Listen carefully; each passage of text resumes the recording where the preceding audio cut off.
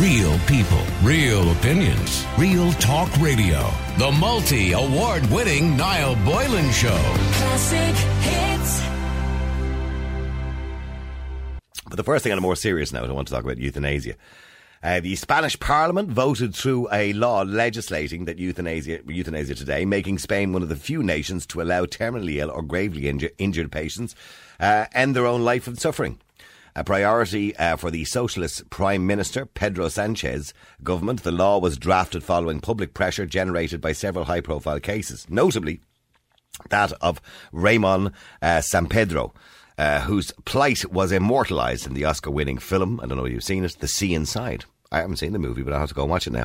It was out in 2004. The vote, which was passed by 202 in favour of 141, bit of a landslide, against and 2 absenteeisms in the 350-seat chamber, makes Spain the 4th European nation to decriminalise assisted suicide alongside the Netherlands, Belgium and Luxembourg. And the Spanish legislation would permit euthanasia in which medical staff intentionally end the life to relieve suffering, and assisted suicide in which it is the patient who carries out the procedure. In other words, they press the button, so to speak. Now, various other countries permit assisted suicide as well as passive euthanasia, in which life-saving medical treatment is halted. In other words, do not resuscitate. A lot of countries actually allow do not resuscitate in this country. But last September, the Dáil debated here in Ireland a new bill which could legislate for assisted suicide, or assisted dying as we call it in Ireland, if it was passed into law. The bill, which was tabled by People Before Profit, TD Gino Kenny, aims to enable citizens to die with medical assistance if they are suffering from a terminal illness. Now, there has been a lot of controversy in relation to the bill that Gino brought in, i.e. there is no ages on it, i.e. there is no there's no time limit. So the time limit, in other words, if you were given a terminal, a diagnosis for a terminal illness, the doctor could say, well, I don't know how long it's terminal. You've got, say, cancer, for example, and it's terminal, but you could live for 10 years. You could live for 10 weeks. We don't know. And that can happen sometimes, and the bill doesn't allow any time limit. In other words, if the doctor says, well, I don't know, you could live 10 years, you could still go off and have assisted dying. So I want to know, are you in favour of it? Forget about rules and regulations around it. Do you believe a person has the right to be assisted in dying if they're incapable of doing it themselves? Because remember, of course, and I don't want to be too morbid about it, but suicide is not illegal. I wouldn't suggest anyone will ever do that. But it's not illegal. It was illegal in this country many, many years ago. But should somebody assisting you to die, should that be legal? There have been high court cases in this country of people who had assisted people to die. And nearly, at the moment, by the way, if you assist somebody to die, you will be charged with murder. Particularly if you plan it with them. You will be charged with murder. That's the way it stands in this country at the moment, if you assist anybody to die, because it is murder in this country at the moment. But should that be changed? Should you be allowed to assist somebody? Give yourself a theoretical question in your head. Your father, your mother, your brother, your sister has a terminal illness. They're lying on a bed. And across the room, they're incapable. They're too weak. They're terminally ill. They've only got 6-7 weeks to go. And across the room is 2 tablets and a glass of water. And they say to you, John, Mary, whatever your name is, will you please get me that glass of water and those 2 tablets? Because I don't have the energy to go over and do it. And can you put them into my mouth and pour it in the water? I want to die. Would you do it? That's assisted suicide. That's assisted dying. That's euthanasia. Would you do it? Would you be happy to do that? Morally, are you okay with that? If they request it, now, of course, not against anybody's will. Nobody's suggesting that. But would you be happy enough to do that? Or do you think that's morally wrong? Some people, certainly from a religious perspective, believe that God is the only person that can take somebody's life. So let me know what you think. The number's 087 188 0008. Paul, you're on Classic Hits. How you doing, Paul? Niall, I'm very well. How are you, sir? Good, Paul. Paul, I mean, well, Spain have now legalised it, along with many other countries in Europe. Ireland could be next. It all depends on the legislation, or it all depends on if this bill goes through or not. Should we legalise it? Ireland will be next. That's a given. Believe me on that one. I mean, when Leo Varadkar brought in, well, his party brought in gay marriage and abortion, I predicted, and I will put it out there, that the next thing will be euthanasia. Assisted dying. After that, then they will put a P on the end of the what can we call it? Oh, can't even name it. Which? the gay. LGBT? No, they have all the LGBT? LGBT for paedophiles. That'll come in as well. I don't know. Mark my words. No, I don't think any society. I hope to God. No. I think you're wrong, Paul. And I don't think any society will ever believe that being a paedophile is acceptable. I don't believe any society. Now, in saying that, I'm not discounting the fact that they could reduce the age of consent. That is a strong possibility, certainly in the next 10 years. But I would imagine to 16, as it would be in the United Kingdom and several other countries. Germany is actually 15. So I'd imagine that will be addressed probably in the next 10 to 15 years. But I don't see that as a huge issue, because if we look, for example, at the statistics across Ireland, the age of where people first lose their virginity or have sex is 16 years of age. That's the average age. So that normally coincides with the age of consent. Mm-hmm. So I don't see that as being as a huge deal. But as for legalising paedophilia, there is nowhere. Well, there are some countries where certainly a blind eye is turned to it. Exactly. Yeah. But there is nowhere that I'm aware of in the Western world, certainly, where paedophilia is legal or ever will be. We're not there yet, but we will be. Okay. Well, I hope you're wrong on that one. Yeah. So do I. And I certainly don't want the two of them to connect. By the way, LGBT. Yeah. No. Exactly. Yeah. No. Yeah. It's just. I know you were just putting a letter on it. Okay. But getting back to euthanasia, by the way, do you believe? Well, you do believe that's next. Do you agree with it? No, absolutely not. It's open to abuse now, to be honest about it. And what sort of abuse would you be concerned about? What's the main sort of abuse that you'd be concerned about? Well, it's actually happening now. It's happening all over hospitals, nursing homes. They're doing it anyway. In what respect? Give me. Well, they do. I mean, they give people morphine. Yeah, exactly. Yeah, but that's. I mean, I don't. Do you see anything wrong with that? By the way, I do. Yeah, I do. When people haven't got the ability or the wherewithal to say no, they don't want it. And would you rather see somebody? I mean, there are people who die in this country, and I don't want to get too morbid about the whole thing, who die of respiratory diseases or cancers or whatever it happens to be, and their organs are so badly broken down, they would be in excruciating pain if it wasn't for morphine. We know they're going to die. We know that, okay? Yeah. And they would be in excruciating pain, and all the morphine does is basically numbs everything. It is an overdose of morphine, because morphine will obviously damage the organs and make things worse and speed up the process of them dying. But at least they will die with no pain. It does. Yeah, no, it does. It shuts down the organs. Of course, yeah. And yes, you're right. They will die with certainly a lot less pain, anyway. Yeah, absolutely. Yeah. Okay, but that you wouldn't disagree with Paul. No, absolutely not. No. I wouldn't. But from my own experience, and I'll just give you a short scenario on that. My dad was in a nursing home. I won't mention nursing home or anybody's names or anything like that. My dad was in a nursing home for about a year, and one New Year's Day, 2 years ago, they couldn't wake him up. He went into deep sleep. Basically, we were all called up, and we were told that, this is the end, he's going to go, type of thing. We've seen this before, blah, blah, blah. Mm-hmm. And I didn't believe it. I said, no, I don't agree with you. I'm sorry. I've seen enough in the... How old was he, Paul? He was 74. Okay. And I said, I've seen enough in my life and my experience, my job and everything else, and that I didn't get it. I didn't believe it.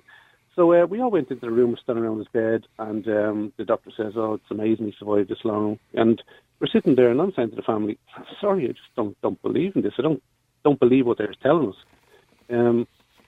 So we're there for about an hour, and all of a sudden, Dad woke up. He's looking at everybody and saying, "What are you all doing here?" And I said, "Well, I'm on my break," and I said, "I come up to see you, and you're asleep, so I'm off back to work." And off we went back to work. So I was right in what I believed. And is your dad still with us?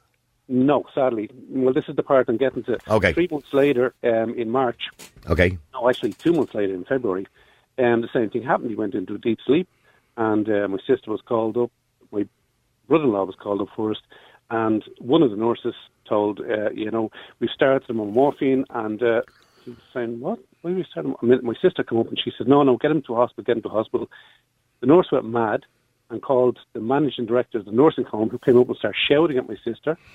A big argument ensued. My poor sister didn't know what to do or didn't know what to say. So she didn't let him go to a hospital where a real nurse and real doctors could have, There is real doctors and real nurses that attend nursing homes. From my experience, they do. I know a doctor who, and he deals with nursing homes, and he would visit nursing homes on a daily basis, different nursing homes. So, he may not be in-house, But he is dealing with them because, unfortunately, people sadly in nursing homes do have a litany of underlying conditions a lot of the time. No, absolutely. Yeah. No, I totally. And what was wrong with your dad, Paul? Nothing. Well, absolutely. When you say nothing, something was wrong that he was going into these deep sleeps. He'd taken a stroke a year beforehand, and so my mother was looking after my brother who was special needs and was brain damaged, and he had his own problems in a hospital in Dublin, and so we were nursing him. So my dad took the stroke. We couldn't nurse both of them together in the same home, so he had to go into a nursing home. There was no choice, no matter.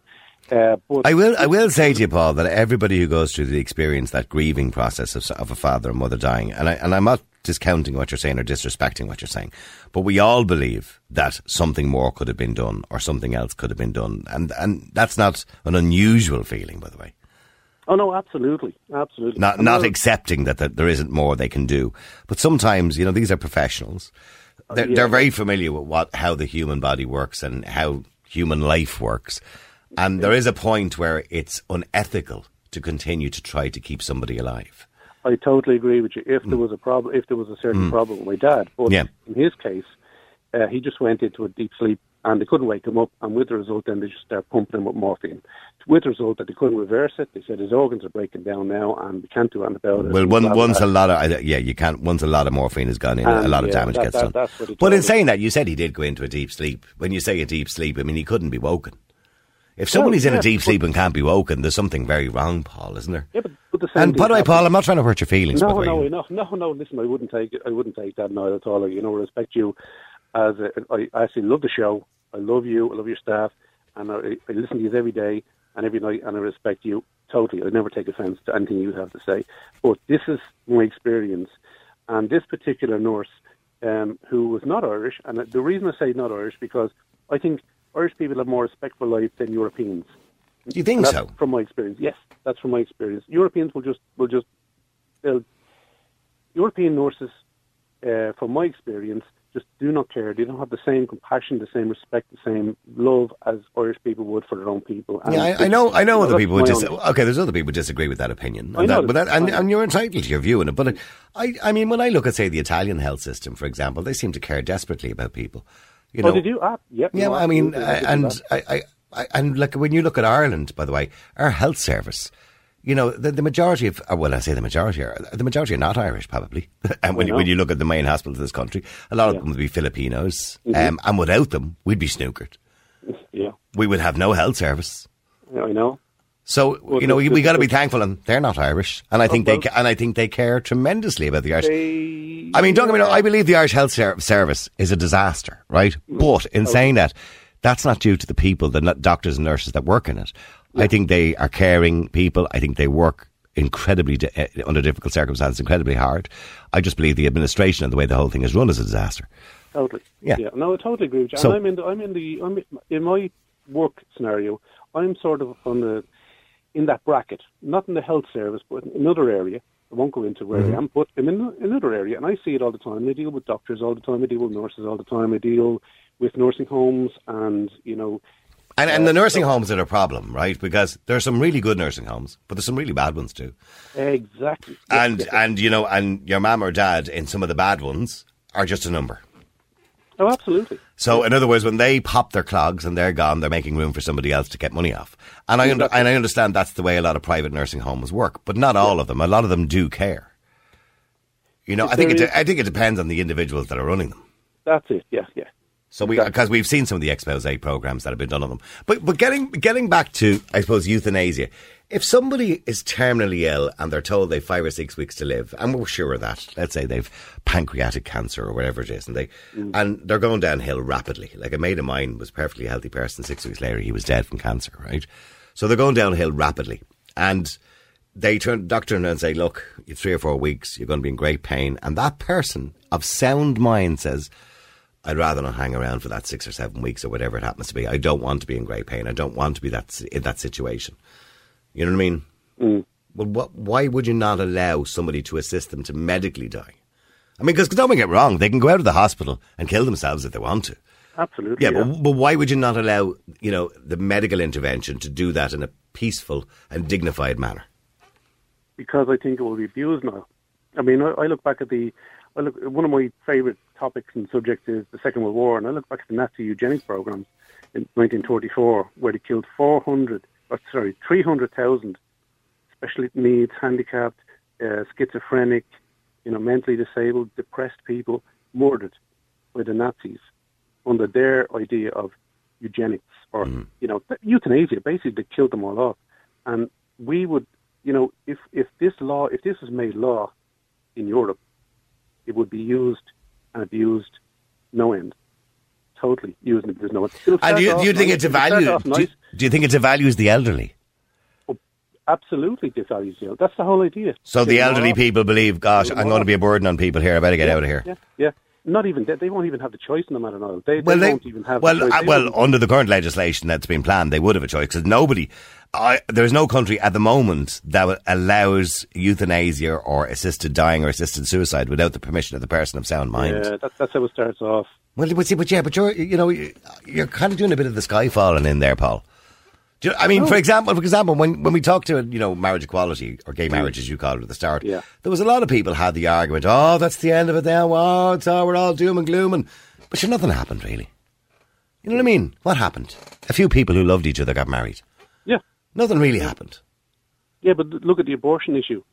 The abortion is brought in. No, we'd only for special circumstances and that, and the Irish people will not be with the bill. Well, you know what, Paul? That's the Irish people's fault. With the greatest respect, they knew what was in. Hang on, I blame if you don't agree with it, the people who don't agree with it. I blame the people of the country because we live in a democracy. Yeah. The cards were on the table. It wasn't just about those rare cases. Everybody knew that there was a 12-week thing in it, and there was because it was quite clearly stated that the legislation would be that there wouldn't be no reason up to 12 weeks, and people still voted for it. Some guy actually came on the air after it when it was voted through and everything, and told me that he didn't even know what he was voting for. So if we've got a population in this country who had no idea what they were actually voting for, well, they've no one to blame but themselves. Oh, absolutely. You know what I mean? 100% agree with you, Noel. And a lot of my family don't go out and vote. They don't bother to get up off their backsides to go out and vote for anything. And I blame them as well for it. And I say to them, you're responsible for every baby that dies in this country. Well, you're responsible for it because you did. Well, you use the word baby. Some people who are pro-choice obviously would use the word unborn child or fetus or whatever the word they want to use. I think I've used this term with you before, Niall. If you murder a pregnant woman, that's called double homicide. But if a woman aborts her baby, it's called just getting rid of a blob. I mean, I've held my 14-week-old daughter in my hand, the size of the palm of my hand. I've seen her little fingers, her little toes, her lips, her ears, and everything. It's wonderful. Creation of life is amazing. Absolutely not a blob. 14 weeks, not a blob. So that idea, I mean, how can they say if you kill a woman, if a woman is murdered, a pregnant woman is murdered, it's double homicide, and yet if they abort a child, it's just getting rid of a little blob. It doesn't make sense. And that is certainly the attitude of some people, and not everybody, by the way, and a lot of people who are even pro-choice wouldn't describe it in the manner you described it, but it is the attitude certainly of somebody who would be hardline in favour of abortion. Well, we've gone off on tangents. Let's get back to euthanasia. Let's stay there for a second, because Carol, you're on Classic Hits. How you doing, Carol? Hi, how are you? Carol, if it was put to you in a referendum, and it won't be, by the way, even we don't need a referendum for this can be put through, in the Dáil itself, this bill. Do you agree with assisted suicide or assisted death? I would be out campaigning for it. If it was going for a referendum, I would be 100% behind it. Right. Like, I am a cancer patient, or I was. I'm clear for now. And, I'm only 41, so I'm not an older. I'm middle now. Yeah. And I have seen so many of my friends who are in the same situation die, and die not nice deaths from it. Yeah. And if it was me, and this is something I've spoken to my husband about and my family and stuff, what will happen if I get to that point is I will say goodbye to everybody one night and they'll all have to leave, and I will do it myself. But that's suicide. That's suicide. Yeah. But if the case was there, I would like... You would like to have medical intervention to do it peacefully? Yes, I would overdose. You know, anyway. Well, so I don't want to be hearing the methods on the air, okay? Yeah, but I get the general gist of it, yes. Yeah, but like I would like to be able to do it with my husband with me, and obviously not my children, they're a bit small, but like if my sisters wanted to be with me or my mum when I eventually went, yeah, I would like to have the option for them to be there. If the bill doesn't go through, I will have to die by myself. Whereas if I was getting very, very, very, very sick, I wouldn't want my family to see me like that. I wouldn't want them to suffer with me like that. You heard what Paul says, that, and I understand the point he's making, and this is the main argument against assisted suicide, is that it devalues not just people who are elderly, those with disabilities, or those who are terminally ill. In other words, that they feel what you've just said. You don't want to be a burden on other people. We should never feel like we're a burden on other people. No, yes and no, right? So, again, I've kind of... I mean, can I ask you a question? Sorry for interrupting you, Carl, but yeah, go ahead. Is your mum and dad still with us? My dad is dead, my mum's still here. Okay, so do you remember when your dad died? My dad died in an accident, so it's kind of different. Okay, yeah. all right, okay. Okay, the point I was trying to make was, you know, and people who may have had an elderly parent sick in hospital and they had to go up and visit them all the time and they wanted them. Did any of those people ever think their mum and dad was a burden on them? I don't think they did. Or if they were caring for them at home, for example, if you're caring for an elderly person at home, you may have to change nappies, you may have to clean them, you may have to bath them. Are they a burden on you? Most people tell you, absolutely not. I want them to live forever. So what I'm saying to you is, people should never feel like they're a burden, but you're saying to me you would feel like a burden. It's not that I'd feel like a burden on them, but I just wouldn't want them to see me suffer. And I wouldn't want to suffer. Like, for me, I wouldn't want me to suffer. You know, and if it was my mum, I wouldn't want her to suffer. If she decided today was her day, I would be okay with that. And I would, if she asked me to hand her the 2 tablets and a glass of water, I would do it. It'd break my heart because I love the bones of the woman, but I'd do it for her. I mean, Paul, that was the question I asked at the start, the hypothetical question. And Paul, your dad is obviously not with us. He passed away. But is your mum still with us? She is, yeah. Okay, and if your mum was unwell, and she said to you, there's a glass of water and 2 tablets over there. I want to go now, Paul. I don't want to be hanging around. I don't want to be in pain. Will you pour that into my mouth there and pop them 2 tablets in? Would you do it? No, definitely not. No, I couldn't do it. Absolutely. That's murder. Well, it is. Well, legally in this country, it is murder. Yes, absolutely. Yeah. But if the law was changed to allow it, would you do it? It's still murder. I mean, you know, Chris, we've talked about... It's okay, Dave. That was a long time ago now, Paul. You're going back a long time there now. Sorry, no. You and I have spoken before. You know my Christian and my belief system, and so murder's murder. I can't. But is there no exceptions to that, Paul? Is there no work around it for you? I know you're a Christian. No. Unfortunately, there isn't. I'm also a Christian. And no. If you're willing to kill yourself, you aren't. I'm sorry. You are not a follower of Jesus Christ. Jesus said, "You shall not murder." The law says, "You shall not murder." You know, and even taking your own life is murder. You're murdering yourself. You don't have the right to. The Catholic Church don't accept that now. Well, I mean, it was illegal many years ago, and I don't want to get too morbid on people, but it was illegal many years ago to kill yourself in this country, but not anymore. Yeah. Now, listen, because that put a stigma to it. You know what I mean? Nobody's judge. Don't get me wrong. I'm nobody's judge. I'm only going by what. No, I know. You're going by what the Bible says. Yeah. So I can't detract from that, and I can't take away. But as well as what the Bible says, I understand you follow the teachings of the Bible, and that's fine. But what about what Paul thinks? And I've always had this argument with people who are Christians, and again, I'm not meaning to be disrespectful. You read the Bible, you follow the rules of the Bible, and that's fine, and I respect that. But what does Paul think? Not what the Bible thinks. What does Paul think? What do I think? Yeah. Not what the Bible. The Bible says it's murder, but what does Paul think? Yeah, I have to go by what God says. You don't have to go by what God says all the time, well, do you? I don't have to, but if I I'm sure you don't in your life. You don't have to face him someday. I'm going to have to stand before him. Yeah, but I mean, you don't live your life every single minute of the day going by what God says. I do. You try. I'm not perfect. Yeah, no, absolutely. I'm far from perfect.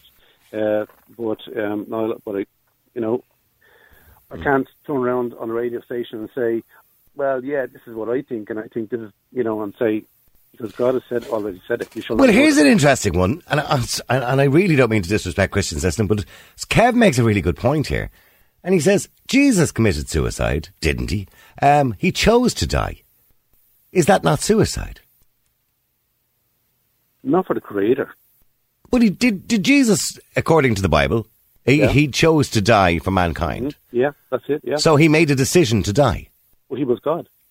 But what I'm saying is, but he still made the decision to die. But he had the choice to do it, and he chose to do it. That's right. Yeah. So is that not suicide by definition? No, but it wasn't murder, because there was a mission. He had to do it. If he didn't do it, there's no way any of us could get into heaven. That's the reason why he did what he did, because without the shedding of blood, there's no forgiveness. But it doesn't matter what the reason was. He still did it, didn't he? But he had to do it. He had to, for us, he had to do it. It wasn't that he was doing it for his own sake or for himself or, because of, because he was in pain with cancer, as that lady said, and everything else. He wasn't doing it for himself. He was doing it for us. Well, but Carol, do you understand the Christian position? I do. I am actually Christian. I'm a Catholic, and I wouldn't be quite like Paul there, but I do have a belief system. And well, according to him, you can't be Christian and believe that assisted suicide is okay because it's murder, as far as the Bible is concerned. I don't know about that. Well, that would be the Bible's teachings. To assist somebody else to die is murder. Well, in my head, being a Christian is about trying to be the best person you can be and be do the right thing. Helpful to people and be nice and be kind, and that would be my belief system. I might not necessarily follow the Bible strictly, but and to allow somebody to die in a dignified fashion, you believe is being Christian and I do think that's a kindness to some people. I genuinely do. Because if a neighbour of mine died in October, and looking at him was heartbreaking, and looking at his family, looking at him was horrendous. It was so sad, and he was in pain, and he wasn't himself, and he wasn't okay. And he could have gone a couple of weeks earlier when he was kind of okay, and he wasn't in pain. And it would have been so much easier on him and on his family. Mm-hmm. If that was his choice, don't get me wrong, if that was his choice, I'm not saying they're ill, they should be made do it, but if that's what he chose to do, he should be allowed to do it. I agree with Carol's saying in certain respects, and I do feel the compassion, and I would love to say yes, it's okay to go with that, it's okay to put people out of misery, it's okay to do it. I mean, I have a brother who 10 years ago got double pneumonia and was in a certain Dublin hospital, and a particular nurse in the ward he was on was totally anti-handicapped children or special needs children, and in my job, I've dealt with people who've experienced this particular woman, and every time I've talked to different people, I've asked them what hospital it was, I've asked them what ward it was on, and then I've mentioned the person, and they were all gobsmacked that I knew about this person. But I experienced this person through my own brother, and her attitude was they should be put out of misery, they shouldn't be allowed to live. She told one woman, your brother's dead now, there's no need for a post-mortem. If I seen your brother choking to death, I wouldn't help him. This is a nurse in a Dublin hospital, a staff nurse on a ward, in charge of this particular ward. That's not okay. Of course, no, absolutely. He shouldn't be doing that job. Absolutely. This has gone on for years with this particular woman. I've heard a lot of I have two special needs children, so I do kind of understand how you feel about that. Both of my children have autism. My brother at the moment is brain damaged because of this particular woman. He's in a bed. We do night shifts with him, 24-hour care, suctioning. He's a trachea suctioning. He can't tell us where he used to be able to talk and everything else. He can't tell us if he's in pain. You have to judge everything by whether there's a lot of suction involved or not a lot of suction involved. There's a lot of different ways. And this has gone on 10 years. And this is because of this woman. And but that's obviously your opinion, that you believe that it was because of that. But okay, we'll say we're going off the subject a little bit again, Paul. Sorry. I would love to be able to believe that it will be easy for me to go and just put something into him, give him tablets into his peg feed to allow him to die with dignity. But I can't do it.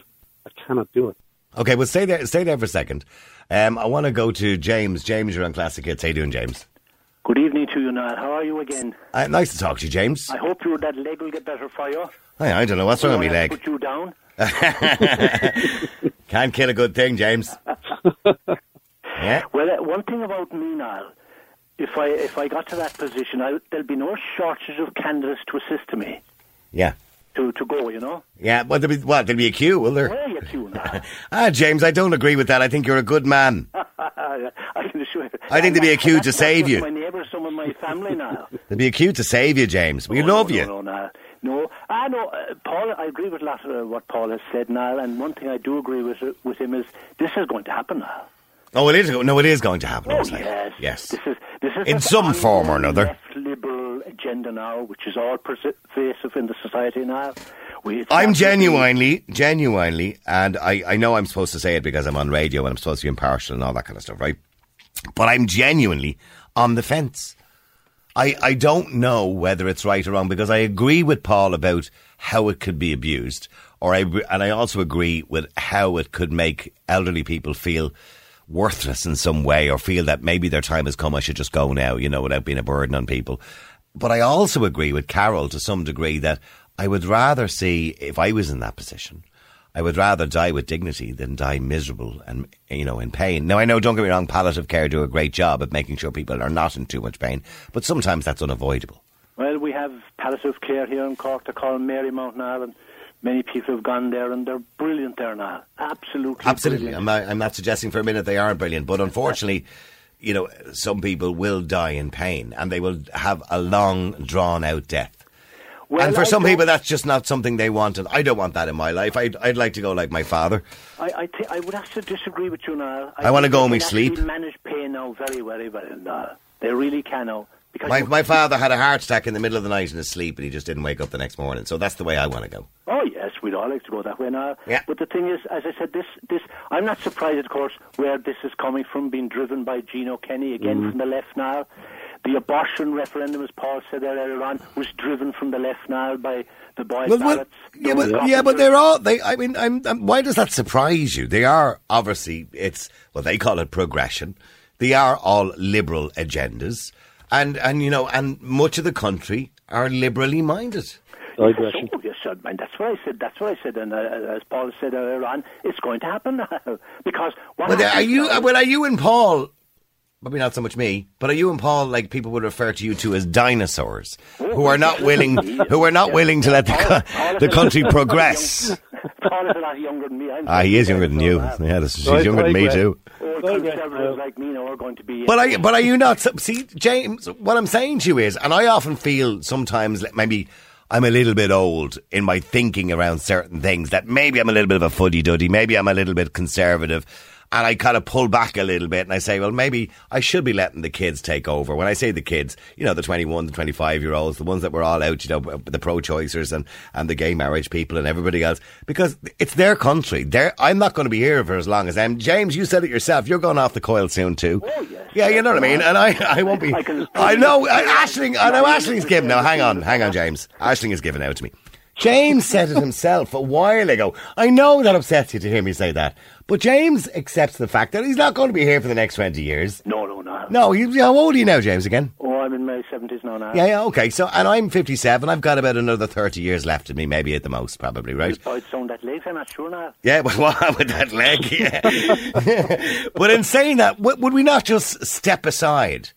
And never now. And step aside and let the younger people decide what sort of country they want. Making mischief. I'd be gone now. What? I'd be gone if I'd stopped. If I stopped, even my daughter said to me, you're too old for the Nile Boil. She said, no. The day I stop getting interested in things, then I'll be gone now. Absolutely. I'll be gone straight away. I mean, Paul, you're not that old, Paul. I'd say, Paul, you're in your 40s, are you? So I wish.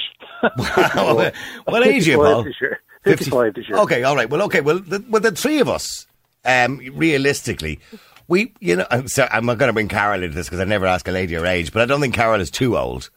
I'm 41. Okay, well, you're younger than you're younger than the three of us. So, I mean, even Carol as well. It's time, is it not? Is it not that time that we turn around and we say, okay, we're not okay with this, but it's their country. The 25, the 30-year-olds. It's their country. They're the ones who are going to have to live with this and live with all these ideas and these ways of living. You know, just like our fathers and grandfathers before us lived in a very different world where they thought some of the stuff that we do now would never happen. I don't think Joe Biden would agree with you. Joe Biden wouldn't agree. Absolutely not. No, you can't give it over to them because, I mean, if we give it over to them now, we'll be in a worse state in a year than we are now. I mean, you can't give it over to young people. No, I'm not saying you don't put up a fight. I'm not suggesting that. Sorry, Carol. I mean, that we all kind of need to agree on. It's not just for one generation because, like, this particular issue will affect the older generation more than it'll affect the 25-year-old. Mm-hmm. Well, it will. So I think they need to have a good say in it, you know. Yeah, but there's always going to be no matter when you want to talk about this, there's always going to be an older generation. So it won't make any difference if we talk about it now or in 50 years' time. There will, yeah. But there's a, I mean, you know, from my perspective, from my reading of the Bible, God says, "Woe to those who call good evil and evil good." And we are in a generation now where they're calling good evil and they're calling evil good. Those of us who have morals are. I'm an evil person on Twitter, I believe. I'm led to believe I'm an evil person on Twitter. I'm not. I'm just conservative. Of course, absolutely. See, this is what I'm saying. Those of us who have morals and who have standards and who, you know, want the good for the nation and for the people and everything else, we're dinosaurs. We're nobodies. We should be got rid of. And if they have the way with this thing, we will be got rid of. And those who are progressives are bringing in. Okay, well, let me just put that to Carol. Carol, we can't just keep saying yes to everything. I mean, the whole idea of democracy, and I get democracy, but we can't just keep saying yes to everything. Okay, so I will be quite progressive but I also have quite high morals, so I would be like a mix of both there. Like, I believe in marriage, I believe in family, I would be quite moral in how I live. Yeah. But I also believe that without progression, we're just going to grind to a halt. And I think things do need to change, especially in this country. Okay, so James, would you accept that, James? The one thing I was thinking just there now, I was thinking of Vicky Phelan. She was on the television there recently on the Late Late Show. And I was watching her going through what she's going through, the desperation to keep alive now. And she's gone to America now for the next 6 months, away from her family. And luckily enough, she has that compensation she got now. Yeah. And of course, the treatment in America is hugely expensive. But she's going through it. It's tough. And she's hanging on for that, only maybe a few years now. But it's so precious to her life. And there's another lady gone to Mexico, another lady who was compensated for the cervical cancer, and she's been treated in Mexico.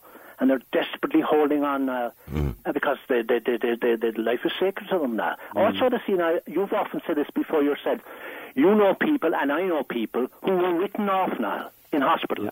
Yeah. They were actually, there was no more to be done with them. And 10 years later, they were still alive now. Well, I know it's happened. But the whole thing about this is it's their choice at their time. So, like, you're saying Vicky Phelan is a fighter, and I admire her so much. Yeah, absolutely. Like, I had an arm chopped off to save my life. I had a piece of lung taken away to save my life, to see my children grow up, to try grow old with my husband. Sorry, Carol, you lost your arm, did you? Yes, right. So I completely understand the whole fight for life. I gladly went, chop it off, let's do this. It was like, I had chemotherapy, the tumour grew, it wasn't helping me, so it was like my next option is amputation. So I was like, right, let's do it, go, take it off. I'm fine with that. I'm still here to be with my kids, to be with my husband, to be with my family. So I get the fight for life, I genuinely do. I've had the fight for life. You've had the ultimate fight for life, so then haven't you? I came back, so I had the fight for life again just before Christmas this year. So, like, I get it, and I 100% get it. But I do think if it comes back and I'm terminal and I get really, really sick, I want to do it on my terms. It doesn't mean that I'm not fighting for my life. Well, you're a very brave woman. I don't know. I don't know what it would be like to deal with. We take our limbs for granted. We take our eyesight and we take our hearing for granted. You know what I mean? And I just have no idea what it would be like to literally lose your arm. As they say, lose your right arm. Isn't that the old cliche? I don't know. I can't imagine what that must be like. I'm alive, Niall, so I'm fine with that. I'm okay. And I've often said, you know, I know maybe you say it at the time, and I say to people, maybe you'll be up a ladder putting up lights for Christmas or something outside the house, and you say, if I fall off this ladder, just shoot me. Whatever you don't tell them to keep me alive on a machine. I don't want to be in a wheelchair. Or you know the way people say things like that. Yeah. But I suppose when you're in that position, Carol, the position you were in, literally, I'm afraid we have to remove your arm. You probably feel different about it then, do you? You really do. Like, we went away on holidays. I was given the news on a Thursday morning, and we went away. The next day, we were on a 2-week holiday. Mm-hmm. And so I had plenty of time to think about it. And when I came back, it was like, right, we're going to partially amputate your hand. We're going to give you chemotherapy, blah, blah, blah. So my cancer is a really rare one called sarcoma.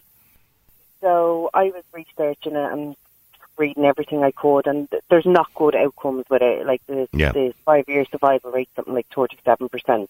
So it's not great. So I was reading, and the more I was reading, it was kind of like, if it's going to come back, it'll tend to come back in the same spot. It's a 1 in 2 chance, and I was like, those chances are too high for me. Take it off. Take it all off. So I want to live. I want to live, yeah. Yeah, so I didn't, honestly, it didn't even really faze me, and I know that sounds ridiculous because you're losing a limb, but it was like, you know what, I'll adapt. And have you lost all your arm from your shoulder down? No, it's because it was in my hand, so it's from like mid-forearm, so it's below my elbow. Okay. And is that is your right hand or your left? My left hand, and I'm right-handed, so it was okay. Yeah, I didn't have to learn how to do everything again. Can I ask you a personal question? I'm sorry I've gone on a bit of a tangent here now again, because I'm just being really nosy and been really curious. If I'm being insensitive, please tell me I'm being insensitive. No, you're fine. I'm fairly open to questions. Okay, but because you know the way they talk about when you lose a limb, it feels like it's still there, because your brain thinks it's still there. So if you're not looking at your arm where it's been cut off, can you still feel your fingers? Can you still, you can, yeah? Not all the time. So you feel like you're moving, you can actually move those nerves, so it feels like you're moving your fingers. So I got a robotic arm recently. Okay, brilliant. Wow. And the muscles that move your fingers, and like the nerves that move your fingers, actually move this one. Right, okay. So you're bionic, is that what you're telling me, Carol? I am bionic now, yeah. You're the bionic woman. So I kept in practice for it because I knew I would eventually get it. I had to fundraise for it and stuff because it's fairly pricey. How much was it? How much was it? I'm really nosy now. 44 grand. Oh my. Yeah.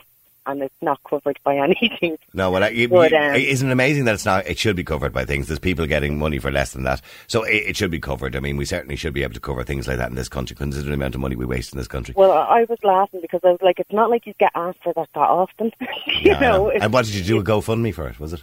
I did a GoFundMe for it. Yeah, well done, and well done to all the people who. Yeah, absolutely.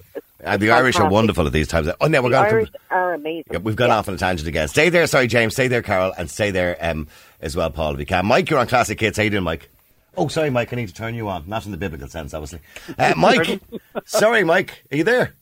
I think. Yeah, you've been waiting for long enough now at this stage. Sorry, Mike. I've left you too long now. Sorry, but Mike, go ahead. Niall? Yes. I used to be confused, but now I'm not so sure. Right, okay. You used to be what? Confused, but now you're not so sure. I used to be confused, but now I'm not so sure. Oh, well, after the last 40 minutes, God knows what we were talking about there for the last 40 minutes. I think it was euthanasia. It was, yes, that's where we were going, yeah. Now I'm lost. Now I've lost my plot. Okay, but would you agree with it? Should somebody else, should a person be allowed medical intervention to die with dignity? I do.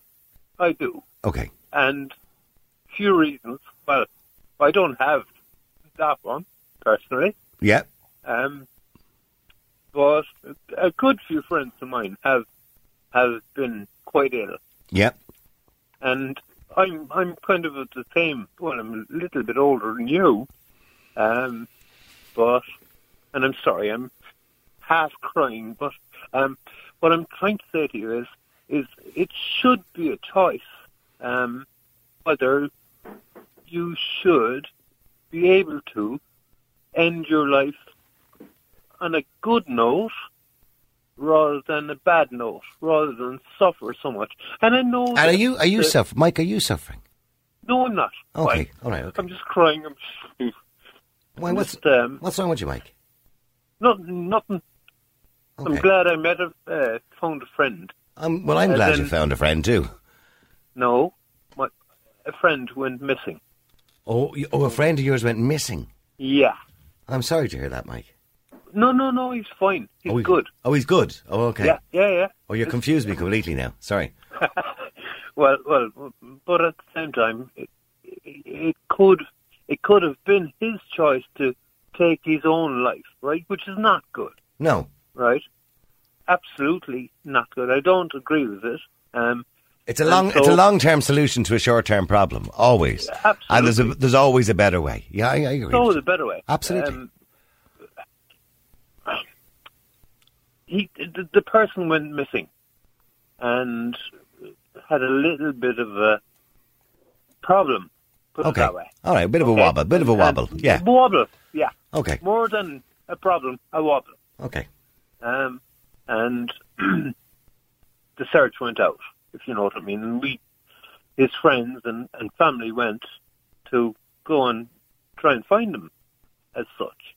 And everybody has a wobble, especially in this day and age. Yeah. Yeah. Well, sorry, Niall. I'm trying to get there. No, you're okay. Take it. I actually, do me a favour, Mike. I have to go to a break, right? But I don't want to rush you off the air because I feel like I'm going to rush you now. Gotcha. So will you wait? All the time anyway. Yeah. So. Will you wait through the break? Absolutely. Okay. All right. And the rest of you too. All right. Say that because I have to take the break. Otherwise, I lose my job. I'm listening to you anyway. Yeah, because the advertising's pay me wages. So stay there for a second. Keep texting. Keep WhatsApping. Number's 087 188 0008. I'll hear the end of Mike's story after the break because I'm intrigued now. Okay, Mike, we're back now. Hi, Niall. How are you doing? Okay, so Mike, a friend of yours, yeah, and the family and everybody went out looking, obviously. Well, that was a friend of mine. Okay, a friend of yours, yeah. And so, yeah, he went to a bit of a wobble, right? Okay. When he went missing for a little bit, we didn't think it was, so different, but he just went on a bit of a wobble, and that's not what I was trying to get at. Okay. It's the euthanasia subject I wanted to... Okay, yeah, please. Address that, yeah. With you. My dad was a GP, okay? Yeah. And I'm of the same age as you are right now. Well, close, a little bit more. Okay. And so I grew up with kind of that or area. Okay. Yeah. And this is, look, I'm 60, and so psychological problems weren't particularly to the fore. Right. At the time, like you said, once upon a time, you used to go out walking around in bare feet. Well, that wasn't me. That was me, Hal. Well, okay. Yeah. Okay, go on. So we was talking about it one day during the day. Yeah. Yeah. But in the day, people listen very intently to this show, don't they? Yeah, that was me. Hal said that one day that he used to walk around in his bare feet. Go on. Oh, yeah. I did too. Believe it or not. Well, right. But it wasn't double. Okay. It was but what I want to know, Mike, is, and I'm sorry now I am kind of cutting you a little bit short because obviously I'm being pushed for time. No but do you agree that if somebody is in pain or if somebody has a terminal illness, that a doctor should be allowed to intervene to end their life if they choose to? Well, a doctor's not going to do it. No, well, not currently at the moment they won't because that's illegal. No. But do you believe legally they should be allowed to intervene? Yeah. Well, again, like I mentioned to you that a good friend of mine went missing. Right? Yeah, got that. And he's not aged, as in he's a young fella. Yeah, I know, but okay, so he has a few problems, and that's fine. Okay, so when I mentioned to you that my dad was a GP, yeah, he didn't say that he wanted to do anything out of the way. No, I know, but it would be a different thing about it is, Mike, currently at the moment, there's no GP in the country would want to do that to anybody. But when times change and we progress and we move on to a situation where that becomes legal, if indeed it becomes legal, well, then doctors would obviously change as well. Some of them would change their attitudes. Now they would have, obviously, allowed to have their own conscience and decide what they want to do themselves. But Do you believe a doctor should be allowed to help somebody to die if they want to die? Well, I don't think you would find too many doctors in the country that could. Oh, you'd be surprised. You'd be surprised. Well, let me ask, James, that, because I have a load of people want to come on here as well. James, do you think that there would be doctors in this country who would be quite willing to provide, the tablets or whatever it happens to be, if indeed we allowed, assisted death? Well, I hope, Niall, they'll be allowed to opt out if they want to. I hope they won't be forced into it. That'll be the important thing. Also, the one thing I worry about, Niall, is when people become ill, it nearly always happens if they become ill and they've had a tough treatment, they can actually become depressed now. Oh, yeah, I know, yeah. That's the danger. And depression is very hard to see. Even doctors find it hard to see sometimes in people now. People can keep up a front, but they're actually depressed, and they'll make a decision which they normally wouldn't make if they hadn't been that down now. So yeah, well, I mean, I wouldn't, by the way. Have to be taken into consideration. I would completely agree with you if indeed it was a case this legislation went through. I would expect that, we would allow, similar to abortion, that doctors would be allowed to use their own conscience and decide if that's what they wanted to do, and if not, pass them on to somebody else. Carol, I would assume that you would be in favour of that as well, if indeed this legislation went through. Oh, definitely, yeah. Like, I would imagine probably it would be the palliative care team who would probably be the ones who would do it. Yeah, it wouldn't be your average GP. Yeah. And I think if a GP decided that they couldn't, in all good conscience themselves, do it, they shouldn't have to do it. I don't think they should be forced into accepting that either, because it is a death at the end of the day that would be. Mm-hmm. Yeah, like I don't think anybody should be forced to do it, but I do think that we should be allowed to do it. Yeah. Okay, but stay there. Mary, you're on Classic Hits. How you doing, Mary, on Ireland's Classic Hits? Hi, Niall. How's it going? Mary, I mean, you watched your mum die, and by the way, I suppose most of us at some point in our lives have watched somebody die, which is a heartbreaking thing to do, by the way. It's happened to me on a couple of occasions with different people. And it is, you want to almost jump in and help them. And there's your natural instinct. And there's nothing you can do. Nothing you can do. Yeah, and you feel so helpless. Yep. When my mum was diagnosed with dementia, and Niall, from everything I hear you talk about in the past, with the banter of the parents and the skit you'd have years ago, our home was very much like that. Yeah. And Mam was a very funny character, but all of a sudden we noticed Mam would bang out apple tarts to feed the band, and then all of a sudden you go to the house and you could see the flour and the butter and everything was mounted on top of each other, and she'd the cognitive type of her brain was gone. Okay. And that's when we kind of detect this, and we said to Dad, and Dad would laugh. Now, being Limerick people, Dad would say, yeah, sure, she only went to she's just forgotten to do it, yeah. She only went to 1 day a week school, she's grand. Yeah. And we still went, and that's the only thing that got us through it, actually. In the old days, we'd say something like, she's losing her marbles. Yeah, that's the way... And you know what, Niall, actually, now that we used to say that for years, and it's one term now that really gets my back up, because it's such a sad term to use. But when you think about it, when we go back in time, and they think more people nowadays have dementia. They don't. It's just that we diagnose it better nowadays. And they don't. But years ago, there was nothing wrong with that in a sense. Years ago, we just didn't know any better. We just didn't know. Yeah. And as Dad said himself, Dad said, sure, years ago we'd say she's gone back to her dotage. Yeah. And he used all these terms. Mm-hmm. But anyway, as time progressed, we could see Mam more and more. And when I sat with her as a daughter, and I would say, hi, Mam, I'm here with you today. I'm going to make a bit of lunch, and you're a lovely girl. And, I think I know your mother. She's very familiar to me. Where's your mother from?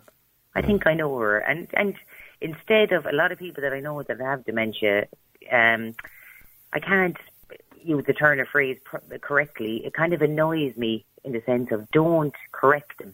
Go along with them. Go into their world. It must be very hard. It must be very hard not to correct them. The neurotransmitters in their brains have been so affected that you can't say, no, that there isn't a cat there isn't a child there, or you didn't see that. Just go, if they say there's a cat in front of them, oh, lovely, isn't that a lovely cat? I often wonder, by the way, I'm a very curious person, but I often wonder, as I did with Carol earlier on there, and I think Carol probably thinks I'm extremely nosy, but I often wonder with dementia, when, your mum was sitting there and you went in and she said, I think I know your mum, right? And obviously her being your mum, I'm wondering, in their own head, are they thinking perfectly sane, but unfortunately can't express it anymore. I've lost the ability to express it. Niall, because she used to call me the hefty girl with a good sense of humour. Right, so okay. The and hefty girl with a good sense of humour. Fat girls have lovely By the way, that's what my mother used to call larger women. Oh, she's the hefty one, isn't she? A hefty, that's an old word. I haven't heard that word in years. The fat girl has a lovely sense of humour. I used to come out going, Jesus, leave your flicking sense of humour at the But here's the thing, right? If we did bring in assisted dying, it would never be for people who have dementia, because people who have dementia are not of sound mind and they could never make that decision. So that decision would have to be made long before then. Absolutely. And that's why I rang tonight, because in previous conversations that I had with my mother, she would often say to me, she'd walk on the end of the road and there's a place in Limerick called St. Camillus where a lot of dementia patients go. And she met a particular girl one day who was going in to visit both her parents. And Mum said to me, my God, my heart is broken after meeting such and such. Do you know that she's gone in there to see her mother? She doesn't know her. Her dad's in there. He doesn't know her. And they don't bloody know each other. That's so cruel and wrong. You know, I understand what you're saying, but I had a mate of mine, a good friend of mine, both his parents got dementia. And he lived only a couple of doors down, so he looked after them for many years. But he used to go into them every day. And he'd be in stitches telling me this, right? And it was funny to listen to, but sad in another way. But he would say he would go in and introduce them to each other every morning. Yeah. And he'd go, you know, with Johnny, let's say, this is your wife. And he'd go, really? And he'd go, yeah, this is your husband. She says, no. And who's that? So he'd have to keep introducing them to each other. Because she would say to him, there's a strange man upstairs in the bed. He says, that's your husband. All right. Yeah.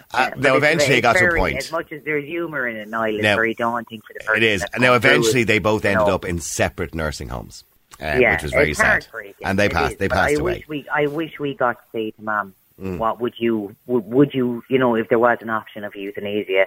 Now, I still don't think, as much as I would personally think I'd opt for it, I don't think I would have done it because Mum's religious beliefs and her faith is so strong. Mm-hmm.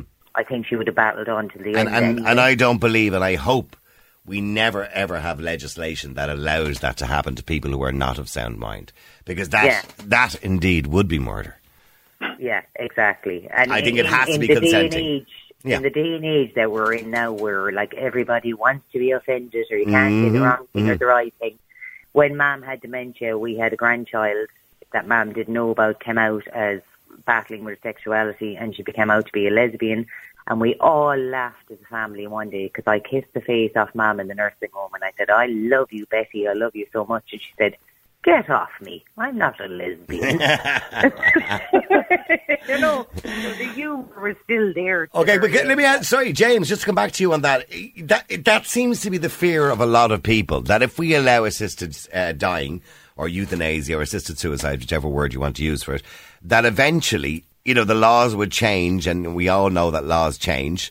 Once we allow it in, the laws would be skewed and changed to allow people who maybe couldn't consent to it. That you would have daughters and sons saying, sure, look, God love her. You know, she doesn't even know where she is. She'd be better off dead. Is that a fear, genuine fear that people have? Well, now, 30 years ago when I was a young man, or maybe 40 years ago, and if someone came up to me and they said, James, you live long enough to see 66% of the electorate voting to take away the right to life in the unborn. So anything is possible now. Yeah. Carol, obviously you're in favour of it, but that is a fear by many people, that once you allow legislation in, you know, legislation changes, it gets diluted as the years go on, as we progress as a society. And, you know, what Mary is saying is, okay, she watched her mum die with dementia. And some people would say, well, sure, maybe I could make that decision for me, ma'am. God bless her. You know, she's not well. She doesn't know where she is. She's better off dead.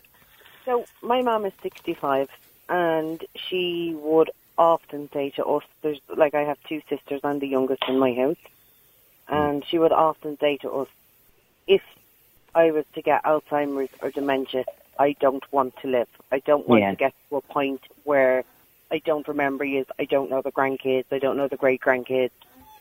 So I feel the same way. I don't think I should make that decision for her, but I think maybe if there was, you know the way you can do a DNR? Yeah, I agree. Maybe if there was when you get to say sort of 60 or whatever, if there was a DNR. I wouldn't do a DNR. if you're compass mentis and you can, maybe. While you're okay, if you went to your GP and said, when I get to a point, if I ever get dementia, that I'm starting to not remember my children, then I want assisted suicide. Who was the famous author that was on the Late Late Show that said this going back about 10 years ago? I don't know if he's still with us. Aisling will check. Not Jeffrey Archer. Who was it? No, it wasn't Jeffrey Archer. The famous author who got Parkinson's. I think he got Parkinson's. Now, the very early stages, he was on the Late Late Show, and he was diagnosed, and he said that he had already written a living will, so to speak, to say that if he got to a point where he didn't know where he was or he wasn't compass mentis, he was to be brought to Switzerland, to Dignitas. Yeah, but Niall, he's the famous author. We're talking about people who are mothers and fathers of, like, in Ireland, who just... I'm just saying about the point that Karen is making. You know what I mean, though? Yeah. But you know what I mean? I think man was the type of, sure, it is what it is, and we'll have to get on with it, and we'll do what we do. And that was a lovely element to it, too, which is tragic, but very sad, and romantic to an extent. That's something my mother really, really, really fears, is that she will get dementia and not remember. Oh, you don't want it to fear of mine too, because the second most favourite part of my body is my brain. I won't tell you the favourite part. But the second most favourite part of my body is my brain. This story before I go. Yeah. Before Mum was diagnosed with dementia, I went through a very difficult breakup, and I had 2 kids, So I finally got away, and I got a house on my own, and Mum stood on the landing of the new house. And she put her arm around me at the top of the stairs and said, "Oh, Jesus, Mary, this is brilliant. You're going to be able to go to bed at night and have peace of mind and stand strong in your own person." And I just thought, how ironic was that? Yeah. That I couldn't say, but I did now, to be fair, before she died, I did whisper into her ear, "I did it, Mum. I'm still on my own. I got rid of him." Yeah, the hefty one. The hefty one is still on her own.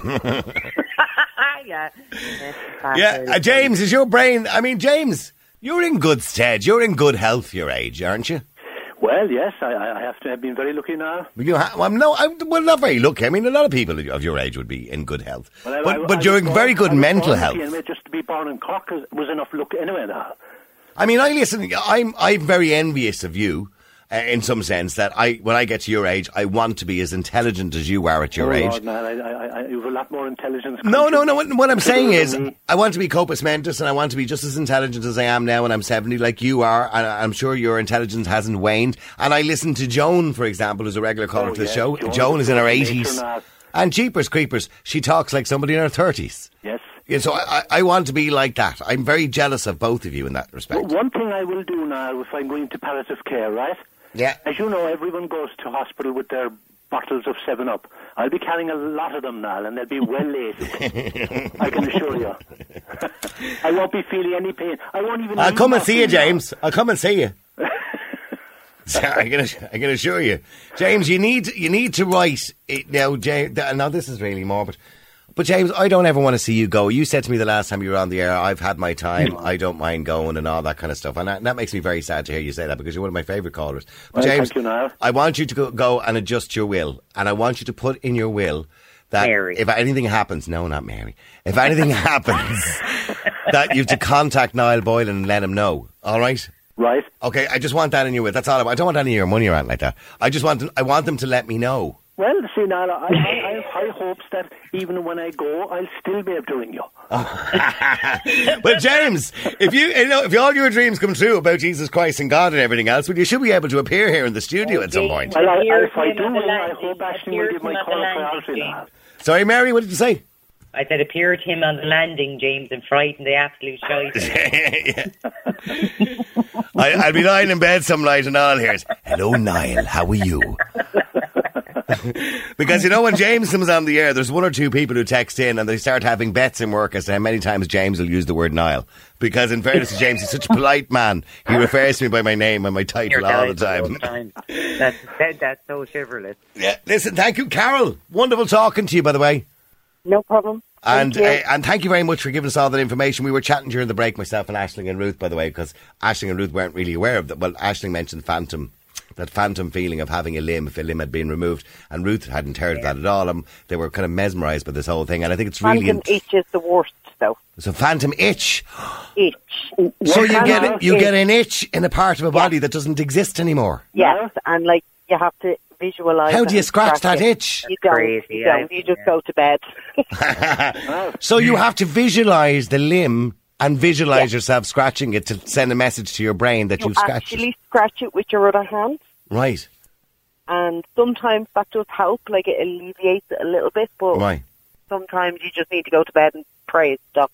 And oh, by the way, just to mention, by the way, the author I was talking about was Terry Pratchett. Oh, yes. Yeah, he passed away naturally in his home from Alzheimer's in 2015. But I do remember when he was on the Late Late Show about 20 years ago with Pat Kenny at the time, and he said that he had signed a living will to say that he was to be brought to Switzerland. He obviously didn't get brought to Switzerland in the end. And Niall, can I just say one thing before you go? Yeah, I'm not going anywhere, but go on. Sorry. You're going. I know, I'm going to bed. Talking about dementia and Alzheimer's, there's a huge misconception around how, like, cognitively the brain dies off and all the front lobal and the cortex and the hippocampus. And that's all fine technically, but when you absolutely sit with somebody who has dementia, there is no doubt, whatever religion you are, there is a soul in somebody that still can. There's still a glint in their eye. Oh, there's a glint, there's a wink in the eye, there's a tip of a finger, there's a little tiny smile that's letting you know they still know what you're talking about. It's amazing, isn't it? I mean, it's incredible. And I remember speaking to a woman with dementia that I knew many years ago, and she was at the final stages of dementia. She knew nobody. She didn't know any of her own family, but she still sounded perfectly sane. And I don't mean that in a disrespectful manner, but she just had a completely different view of the world. Yeah. And she started talking to us about who was it? Buddy Holly. She told us that Buddy Holly had been in the night before or something like that, and that he had died in the bed beside her, and she was keeping it all hush hush. The nurses didn't know about it, and this amazing, this unbelievably concocted story that was completely untrue, obviously. Yeah, but she believed it, and I remember kind of going along with it, thinking this is just intriguing. And I went along and said, "Really?" And she went, "Yeah, nobody knows." Shh, don't come in. Because people and calling me over, whispering. People have a tendency to passively treat them like children. And it's very... I didn't. I played along, and I did. And she called me over and she whispered in my ear. She said, "No, don't tell anybody. The nurses don't know. But I was talking to him for ages last night before he died." And I went, "Really?" Yeah. Yes, and she was convinced Buddy Holly was in. Now, she obviously, in some part of her subconscious mind, she obviously was a bit of a fan of Buddy Holly maybe many, many years ago, and this is why it was maybe come into her mind. Sorry, James, you want to say something before you went there? No, I was just going to say, for this pain in your leg now, if it persists, I have a lot of pains from time to time. I find that stuff, what is it called, Voltarol. Voltarol. It's not, James, it's not a pain. It's not, because Karen was asking me earlier on, my partner, she was asking me, like, she's worried sick about me all the time, but she was asking me, like, is it a pain? I said, no, it's not sore at all. It actually just feels like I'm sitting on a heat pad. Right. But James is right, they use Voltarol in racehorses. I'm not a racehorse, Mary. I'm not going to be doing any furlongs before. I'm not doing any furlongs before the night is over. By the way, because I'm not going to get time really to do that. I'm not going to get time to do the next topic, so I'll ask you all this, right, just very quickly before the trees go, right? Yeah. James, do you believe in luck, or do you believe we make our own luck and make our own destiny? Well, as I said to you earlier on, you might have missed it now, I'm already the luckiest man in the world because I was born in Cork. Nah. Oh, yeah, well, according to the research, by the way, 77% believing people from Cork are the luckiest, followed by 67% in Dublin, and Meath 50%. I think the lowest was Leitrim. I'm joking, but the people of Leitrim, I apologise for that. And I'm sure my fellow Corkmen, if they're listening, John O'Donovan and Anthony will concur with me now.